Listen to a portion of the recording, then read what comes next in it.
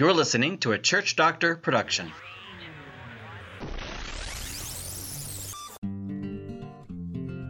You're listening to the Big Church, Small Church podcast with John Hunter.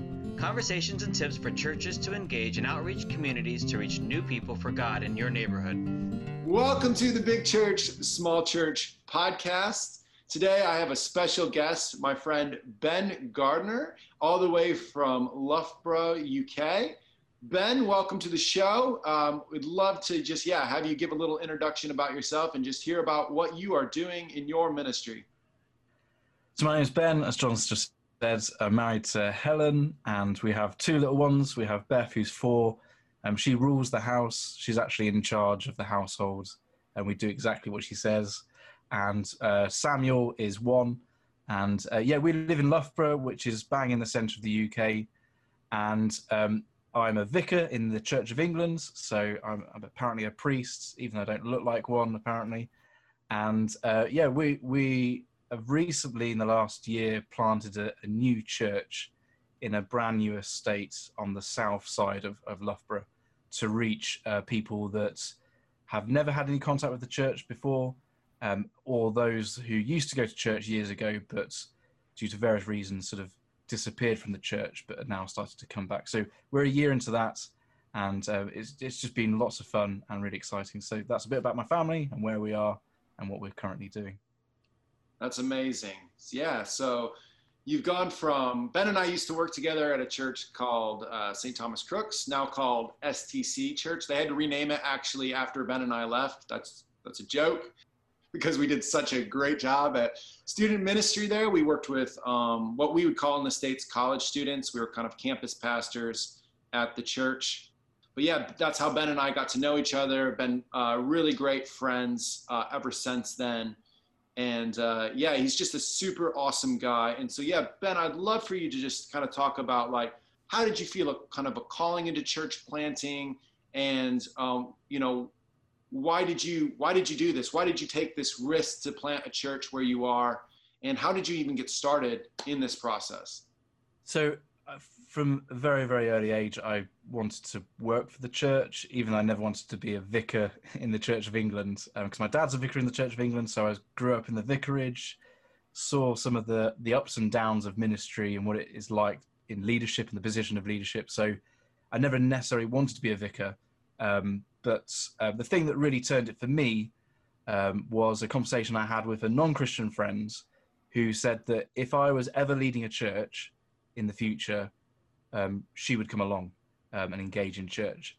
So that was the real turning point for me, was actually someone that isn't part of the church saying that if I was leading a church, a vicar, a priest, whatever, a church leader, church pastor, they would come. And that was a real turning point for me, that actually my heart is to see people come to know the love and grace and forgiveness of Jesus, and to be a part of a worshiping community, a community that encourage discipleship, that encourage mission to reach out to our communities and to, more importantly, talk about Jesus and point people to Jesus. So being a vicar, that was where it came from and the turning point for me. And I've just always had a heart for pioneering. It's been in my blood from an early age, and working at St. Thomas Crooks with you, John, and all the fun that we had there with pioneering stuff for students, especially reaching students that used to go to church, but when they decided to go to university, they thought, well, that was my parents' thing, I don't want to do that anymore. And so I'm going to live the life that I want to live. And that was very much at the heart of St. Thomas Crooks, was a church that reaches its non-customers rather than its customers, if that makes sense. So I've been a part of churches and seen leaders who have this huge heart for mission.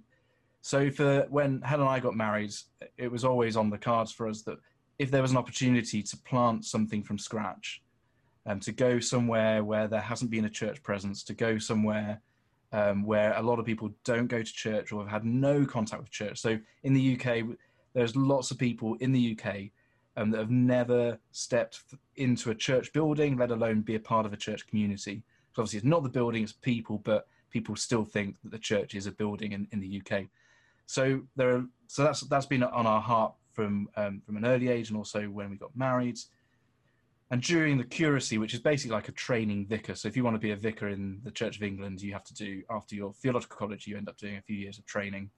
And we came down to Loughborough for that, and I worked alongside a brilliant pastor, a guy called Michael Broadley. And the one thing that really struck me when I first met him was his ability to release leaders to have a go, to allow me to be the leader that God has called me to be, that He's created me to be, but also to release me to take some risk and have a go. So church planting was on the agenda of the church that I was at the time, of the diocese. So the Church of England split up into dioceses across the UK. So we're in the Leicester diocese. So it wasn't part of the agenda, it wasn't the plan, but within the first year of the curacy, there was an opportunity within the Church of England. Basically, a lot of cash, a lot of money was released. I'm talking millions and millions of pounds to be released into church planting. So we were in the right place at the right time, and I think it was very much God ordained. And we just felt like this is the time, through all the experiences we've had, the leaders we've worked alongside, working along with you, J-Dog, at St Thomas Crooks, and all that experience has built up to this point where we had an opportunity. We had the money there that was given by the Church of England. We had a team, and we had a location in Loughborough where there was hardly any impact of church or church presence at all. And we just said, God, we're willing to do this. So yeah, we've done it the last year. We've in the midst of COVID-19 and all that's brought for us as a church, but also as a nation and as a world. Church planting is very much been on my heart from the very beginning, but also it's been led by God right from the beginning as well. So it's exciting. It's good fun to plant churches. It's hard work, but it's a lot of fun. Yeah, absolutely. I think that, like, the whole point of why you plant a church is not just to have a new location, but it's because that there's lost people there, and your heart for those people, like you said, came from that conversation with your friend. And I think that's got to be the right. It's got to be the right approach. It's got to be the right heart. And even if you're not interested in planting churches yourself, I think as a church that is still, that you can do missional communities, or you can do fresh expressions type things within a church. There's lots of different ways in how you can do that without planting completely out. But I think that heart that we have people that don't know Jesus or don't have a relationship with Jesus, that need His love, need His saving grace in their lives. And I think that that's incredible. That's the whole point, is that we're called to go and to do those things. So whatever you might plant a church out, or you might, plant a church within a church, whatever that might look like, I think that's a great heart and a great place to start. I also noticed, just from what you said, that I just wanted to highlight as well, is that you needed the call. You had the call to do it. You have to have the call and the heart to actually go and reach lost people. You said that you needed money, and it takes money to go and to do these things. You can't just say, hey, we want to do this, but actually it takes lots of people's support. And it's like you had a mother church, a birthing mother church, which most church plants need that, unless you're going to be a micro church, that you actually need that funding you need a salary, you need to be supported for your family to be able to actually be released and do this. And then the third element that I realized that was really important for you guys is your culture, that your pastor and your mother church had to be on board with all of this and nurture you and release you to do that. I just think it's amazing, because I don't think a lot of churches get this, because we think of it as a competition wise, but your church that you were released in was from the same city as that you're planted now. Yes. It's really interesting. So how does your mother church feel about you planting in the same city? Because I know a lot of churches would be very hesitant about that. I'm not sure about planting in the same place, or similar area. Walk through that. Why plant in the same city? Well, I mean, simply is that the opportunity came up. So we had the relationship with the church. So we're not only have we planted in the same city, we've planted in someone else's patch.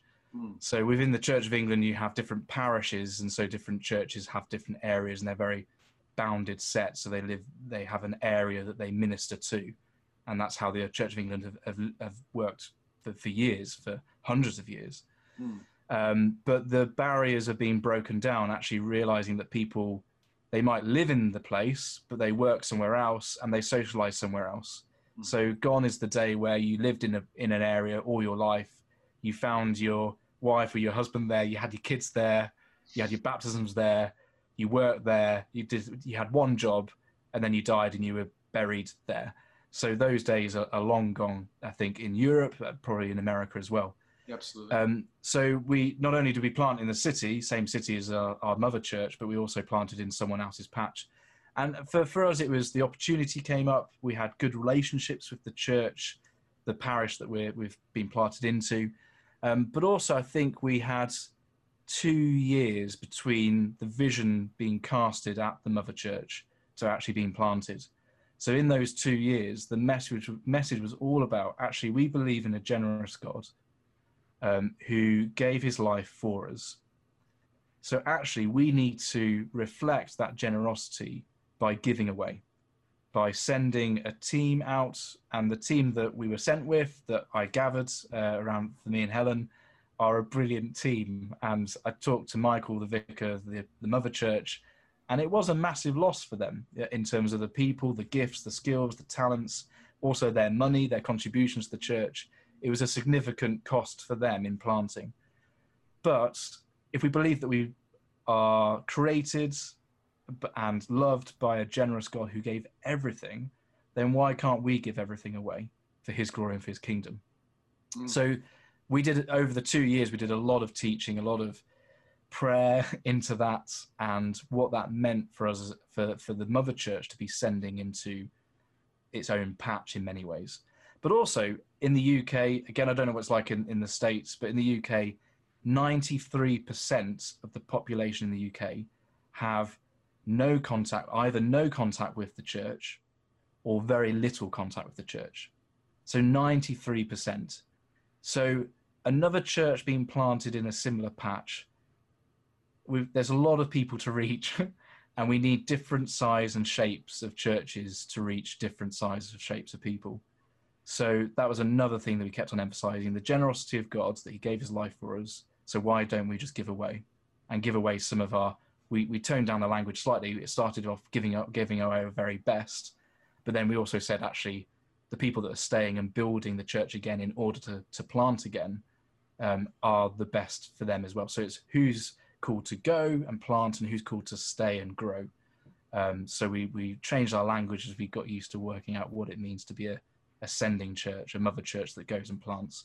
And the intention out of all of this is that we as a sending church, as a planted church, will then plant again. So we are looking to plant our next church within the next year. So within 2 years of planting, we want to be planting again.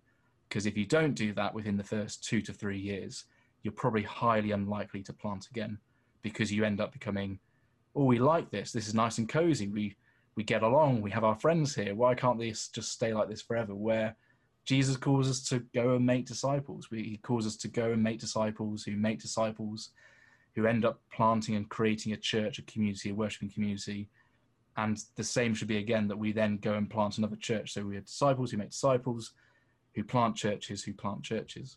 So it's a long journey we've been on as a church, but I think the 2 years in the build up to planting really helped with creating that culture of generosity, of giving away, of planting, and getting into the habit of planting a new church for the sake of reaching the 93% who know very little or even nothing about the gospel and the good news of Jesus. That's amazing. And we're not quite there yet in terms of that connection with church, the 93%. I know that it is high. I'm not quite sure what the exact statistic on that would be, but I know that if, as of right now, if everybody went to church in the United States, you think that, yeah, there's a lot of First Baptist churches like on every corner, right? How many First Baptist churches can you have? But if we had everybody go to church in the United States, there would be roughly about 1,000 people in every single church. And most churches, I know, cannot handle that amount of people in their church. Like you're not set up to handle, 900 to 1,000 people on a Sunday morning. And every church is actually made, is an organism primarily, even before an organization, even though we need to organize as we grow, that there's organizational levels to it. But every church in existence is, that's how God created it, is made to multiply. It's just how we're made to give birth and have children, that we're to be fruitful and multiply.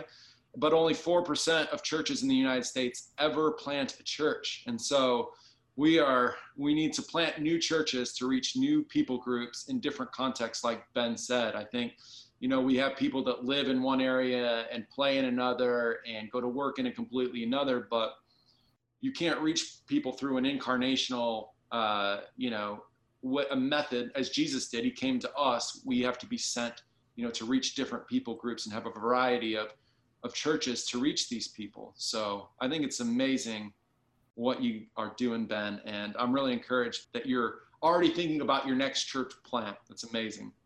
And just to add, we're only a church of 65 now. So we planted with 26 people, and now we're 65 within a year.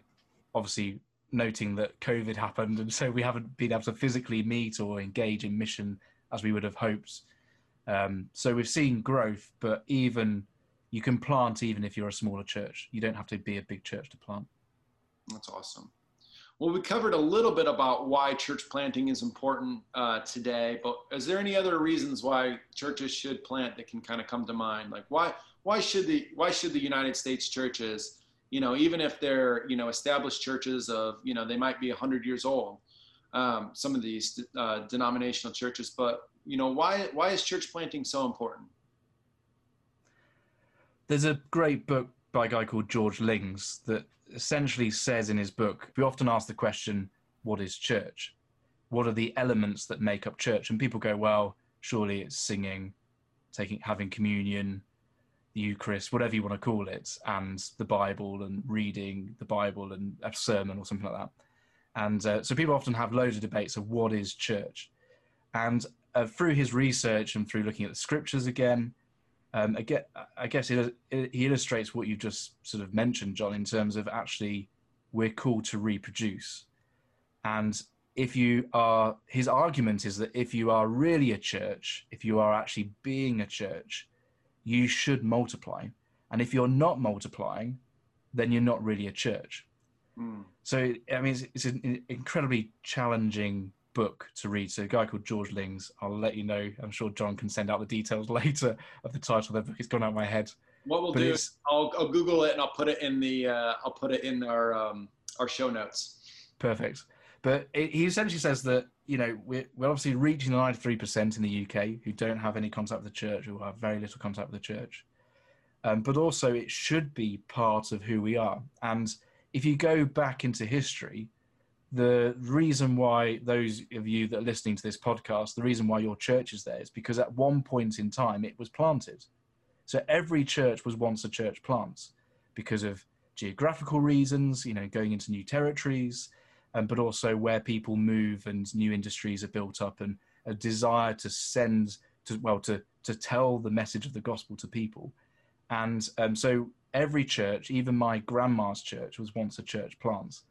But somewhere along the line, we've forgotten that very important part of our own DNA is the reproduction of Christians, of disciples, of churches. So, I think it's important because we need to reach the lost. We need to reach those who aren't saved, who don't know the amazing life that we can have in Jesus and the eternal life that we can have in Jesus. But also that it's part of who we are. It should be who we are, is that we look to reproduce.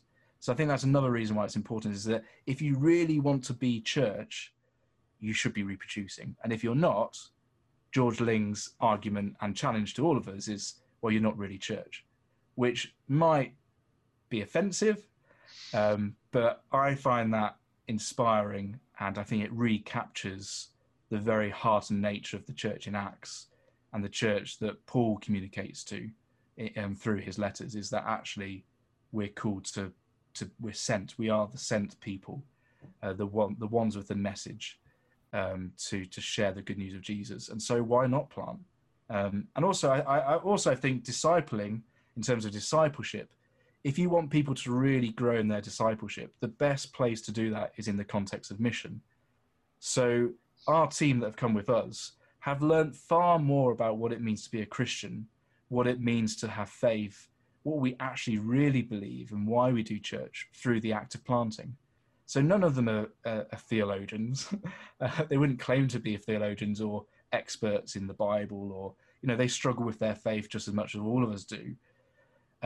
But we as a team, the sending team, have learned so much more about doctrine, about theology, about ecclesiology, through engaging in planting a church. Because when you start from nothing, or you go in with nothing and a blank sheet, or even if you go into a church, an existing church that is shrinking in size, and you want to build some life into it, you have to ask a lot of questions. What are we actually doing? Why are we doing this? Does it have to be like this? Is it biblically sound? Are we doing what Jesus has told us to do? And if we want to grow this thing, we've got to go out and reach out to people. But we also need to know the hope that we have within us to be able to communicate the hope that we have within us. So what is the hope? So I think that's another reason. Not only is it reaching 93%, not only is it part of our DNA, I think it's a great discipling tool. You'll reach far more people by planting churches than through your evangelistic courses. Even though they're great things, we need those things as well. Over here, the statistics suggest that the best form of evangelism is planting church.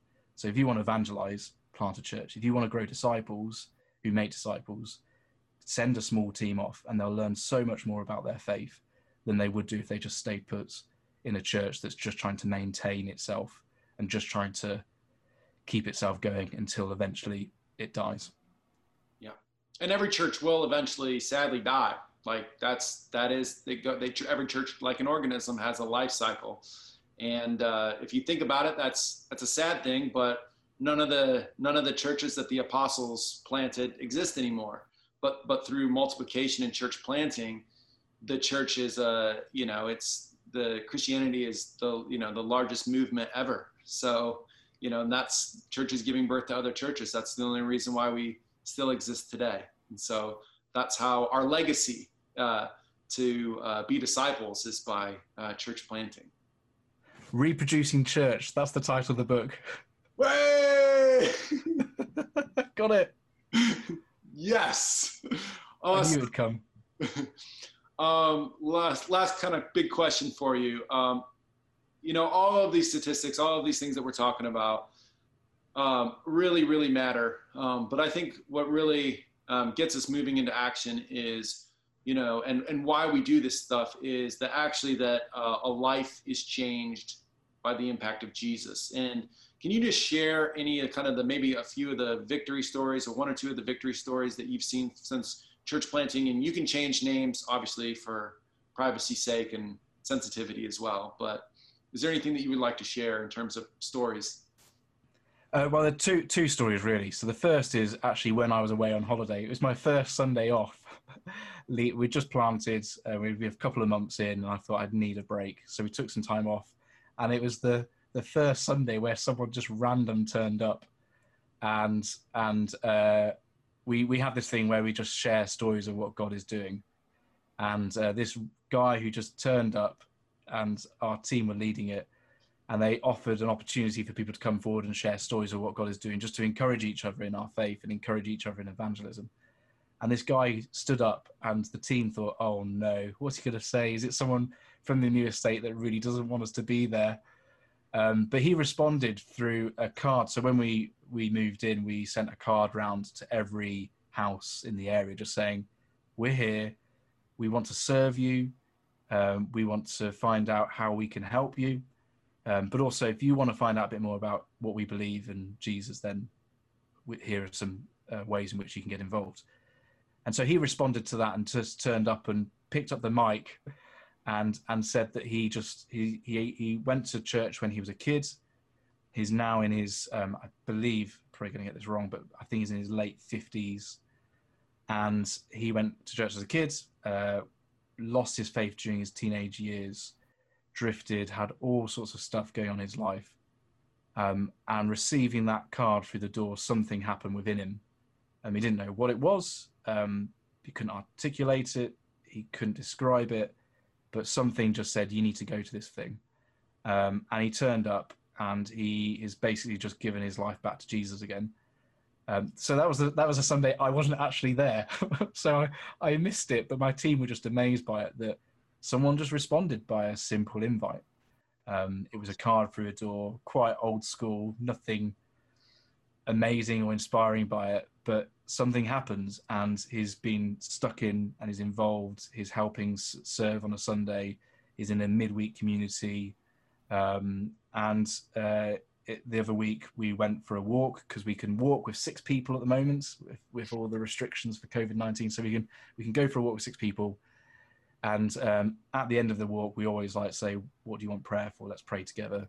And the other Sunday, he prayed out loud for the first time ever. So little steps of discipleship, little stories. But the second story is through invite. And I think you can put on all the courses. We do Alpha. We love Alpha. Alpha's a brilliant. It's still, people that diss Alpha, you should stop dissing it, because people still come to faith through Alpha. It's just an amazing tool. It is a tool. It's not the bullet that sorts out everything and sorts out all your issues, but it's a great tool. And someone from our church invited their work colleague along, and they came just for the first one. We've done an online Alpha, so we did it through Zoom during COVID, during lockdown, so you can still do mission online, and the tools are there for us to do it. And Paul used to write letters to encourage discipleship, so I'm sure he would have used the internet to do the same thing. So he invited his work colleague to do Alpha online. He came just to do the first one. He said to the guy that goes to our church, look, I'm only going to come to the first one. I don't really want to do this thing, but because you're my mate, I'll do it, because it means something to you. It's obviously something that's really impacted your life. So I'll just do Alpha, and I'll do the first one, but I probably won't do the rest. This Thursday is our last Alpha session, and he's been at every single one. And he wants to find out more, and he wants to be a part of the church community post this. And it's just, there's no amazing move to Jesus yet, but there's a real desire, lots of questions. And I think we can have all the tools, we can have all the courses, we can have all the evangelistic events we want. I still think the best way is through invitation, through personal invitation. Whether it's a card through the door because you're feeling a bit nervous about talking to someone, or whether it's an actual invitation to a friend. Because we talk about the 93%, but the 93% is your next door neighbor. The 93% is your friend at work. The 93% is the family that you're connecting with at the school gates. The 93% is the local shop person that you connect with every week, that you've built up a relationship. It might be quite shallow, but you know them by name, and you chat to them every single week. So when we put the stats in terms of people, actual people that we know, the challenge for us as Christians and as the church is, who are you going to invite? We have the most amazing message the world has to hear of freedom. People want freedom. People want to be free. People don't understand what freedom means a lot of the time. Freedom doesn't mean you can do whatever you want. There are boundaries.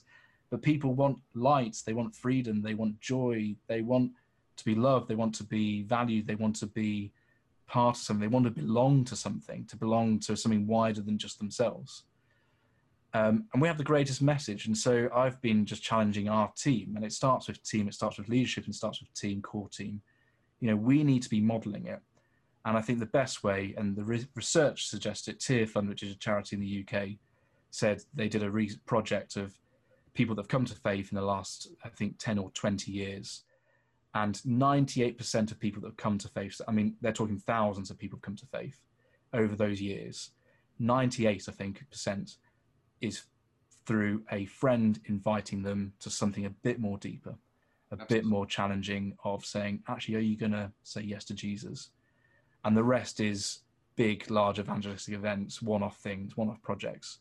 So I personally think the best way to grow is encouraging your church, encouraging your people to invite at least 5 people to either a discipling group, a missional community, Alpha, whatever it is, whatever the tool is.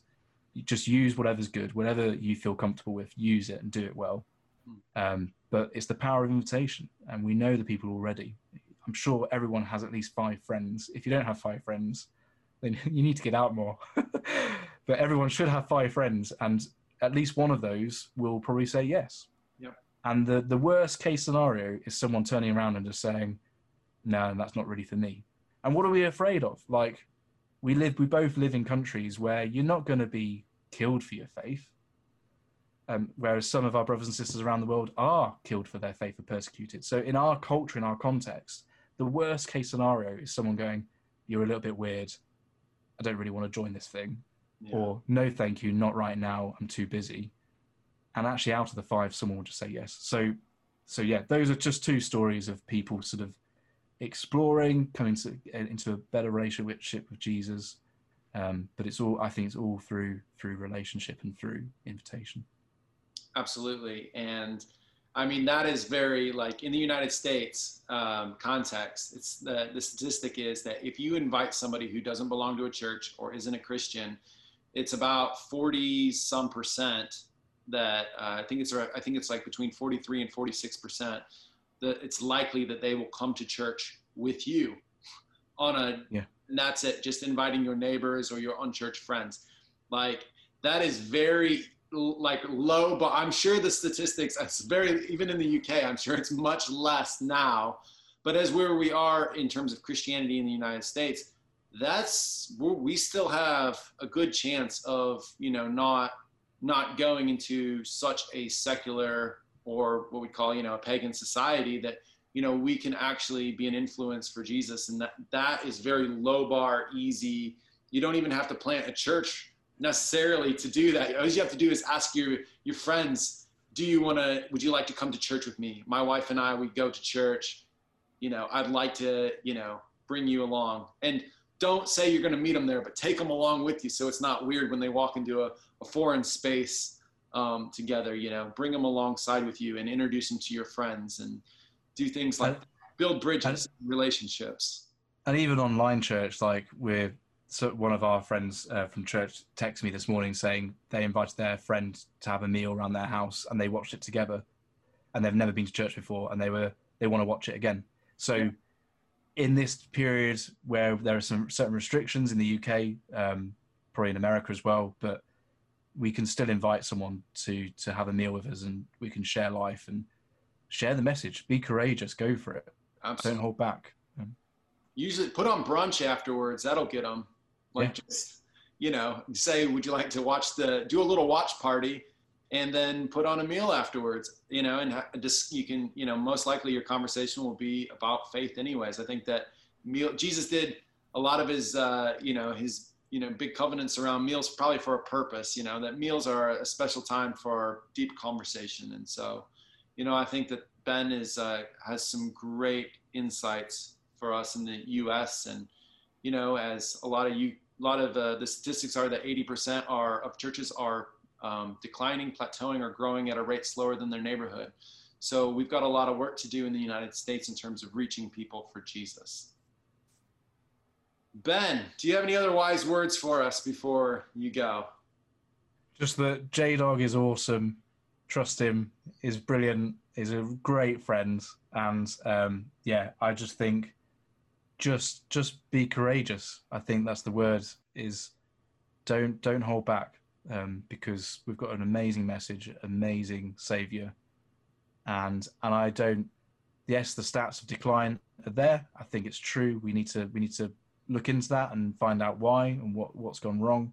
We need to do all of that, but God is bigger than all of that. And I think we're in a season of renewal and revival in a different way than probably what we thought. So go for it. Be courageous, and trust J-Dog. He's a great guy. I think I trust Jesus. Maybe that would be trust Jesus and J-Dog. Well, amazing. Well, thank you so much, Ben, for joining us today, and really appreciate your time, your input, and your wisdom from your context. So thanks everybody for listening today, and hope you have a great week. God bless. Thanks for listening to the Big Church, Small Church podcast, a Church Doctor Ministries production. To download the show notes, go to thesendmovement.com. For questions, coaching, or other network opportunities, contact John Hunter at jonhunter@churchdoctor.org. If you've liked this episode, please give a review, subscribe, and share it on your social media platforms.